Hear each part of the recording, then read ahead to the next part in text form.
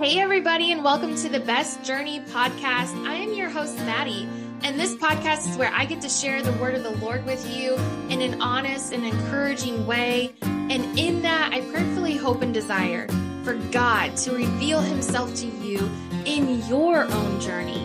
The heart of this podcast is found in Scripture and in what God has shown me. See, the Christian walk, life itself is a journey, but what's more is your journey in and with the Lord. That is the best journey of all. So welcome to the Best Journey podcast.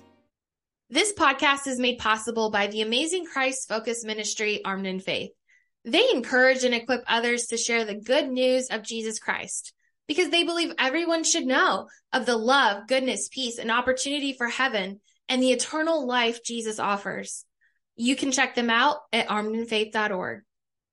Sticks and stones may break my bones, but words will never hurt me. Does that sound familiar? I'm sure we've all heard that phrase before, and truth be told, I can see both sides to this, but I'd be lying if I said I believe it because words can most definitely hurt. Some people may take things more personally and to heart more than others. And maybe you've become really good at letting things slide. And you're like, Maddie, you could say whatever you want to me. It will not affect me. Or maybe your love language is words of affirmation like me. So words hold great meaning. But at the end of the day, I think we can all agree our feelings get hurt and words matter. What people say stem from their heart. If we let our feelings and emotions go unchecked, it can be, deadly. What I want to focus on today is found in what you believe and what words you're letting in. Imagine you're a sponge. Sponges soak things up, right? So what are you soaking in? What are you allowing into your heart, mind, and soul? See, this is a vital part to your journey. It's crucial to know and understand. Of course, we want to be aware of what flows out of our mouth and how we talk, but are we aware of what you're allowing people to speak to and over you? Are you aware of what sticks to you, what words you hold on to, what you're hearing and allowing to seep into your being? Proverbs 18:4 says, a person's words can be life-giving water. Words of true wisdom are as refreshing as a bubbling brook. Proverbs 12:18, there is one who speaks rashly like he thrusts of a sword, but the tongue of the wise brings healing. There's an analogy Jesus mentions in Luke chapter 6 that I love and I think is a great resemblance. He says, a good tree can't produce bad fruit, and a bad tree can't produce good fruit. A tree is identified by its fruit. Figs are never gathered from thorn bushes, and grapes are not picked from bramble bushes. A good person produces good things from the treasury of a good heart. And an evil person produces evil things from the treasury of an evil heart. What you say flows from what is in your heart. It matters what you allow yourself to hear, what words and what fruit you allow in your garden. 2 Corinthians 10:5 says, we break down every thought and proud thing that puts itself up against the wisdom of God. We take hold of every thought and make it obey Christ. You know the truth of what God says about you because you read it in the Bible.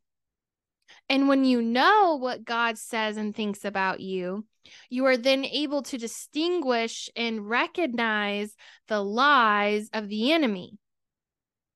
So when insecurity starts to tell you, you don't know anything, you're not good enough, who are you to say or do that? You're an orphan. You've gone too far. It's pointless now. You know that these are lies because you know what God says about you. So you come back and say, God calls me loved, worthy, chosen. He is here and now. I am a child of God. I am wanted. I am strong in Christ. See, you start to speak this over yourself and even other people, because the more you study, the more you say it, not only do you believe it, but you recognize and change the way you think and talk and the things that you allow yourself to hear and believe. You see things differently now. You have a clear perspective and focus. You feel peace instead of overwhelmed. You feel strong and you recognize that you have purpose, unlike the world could offer. There's passion in your steps. You feel this calm wash over you because you realize you're full and satisfied from the inside out. Your heart's on fire. And even when you start to get hit from all different kinds of sides, you're still standing at the end of the day. The words that the world throws at you no longer faze you. It could sting a little, but you feel it quickly fade because you know the truth and the one whom you could only care to ever get validation from. Because you know that you're free, wanted, seen, known, and cared for. Having this self-discipline and control of our mind, our own words, and what we believe matter. It takes courage to walk this part of your journey. It is hard, but it's necessary. Words aren't empty. It's a reflection of what we believe and what's in our heart. Don't for a second believe the lie that people don't hear you, or, oh, it doesn't matter what you say, or, oh, they're not watching you. They are. It does, and they do.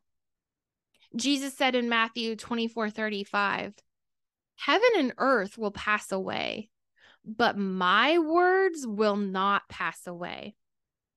Because of this verse, I hope you see that Jesus doesn't change. He doesn't go back on his words because his words are eternal.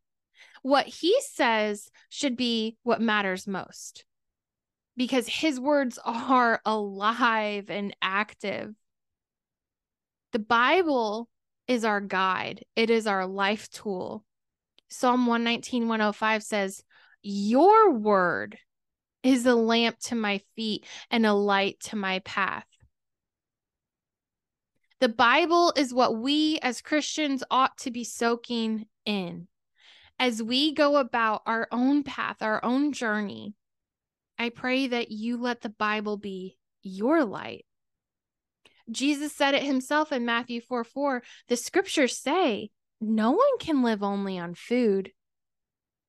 People need every word that God has spoken.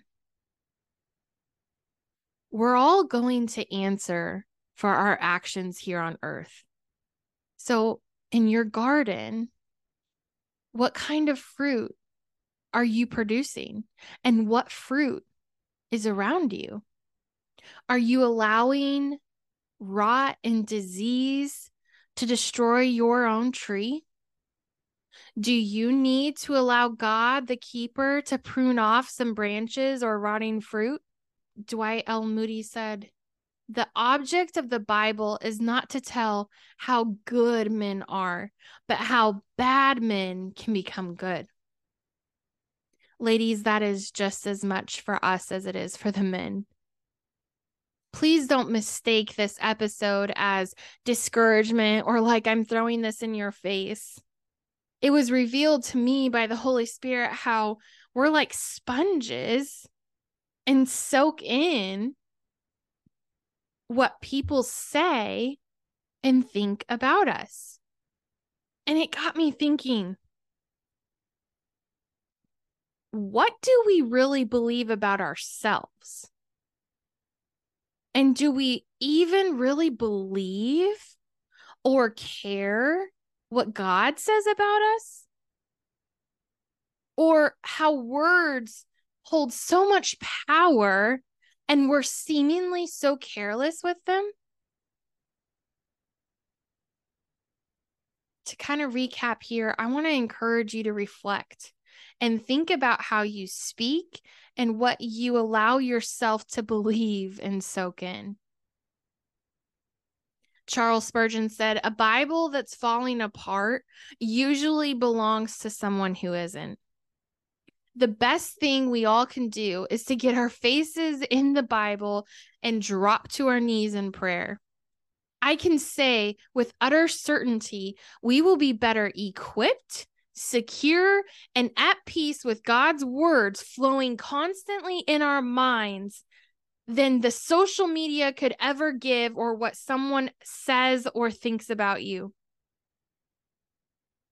The more we fill our mind with the words of God that are alive, might I add, the more our heart will be filled and renewed each day, leading to the passion and purposeful walk where people will see the light and the love of Jesus with our heads held high. The Bible will keep you from sin, or sin will keep you from the Bible. D.L. Moody says it best, doesn't he? To close, friends, let me pray. God, I pray for the person listening right now. May you empower them with your strength, hope, and perseverance. I pray they understand and grasp the power of your words, Lord, in Scripture. I pray they believe it and declare it over themselves and others and soak in your wisdom and words, Lord. Light their way, light their path, be with them on their journey. May they feel your presence right now, God. Breathe life and goodness and love into them, Lord. I ask this in Jesus' precious and holy name. Amen. Remember, friends, as you go about your day, God has for us a journey of hope and purpose. So let's give our best journey back to God with sacrifice and praise. Till next time.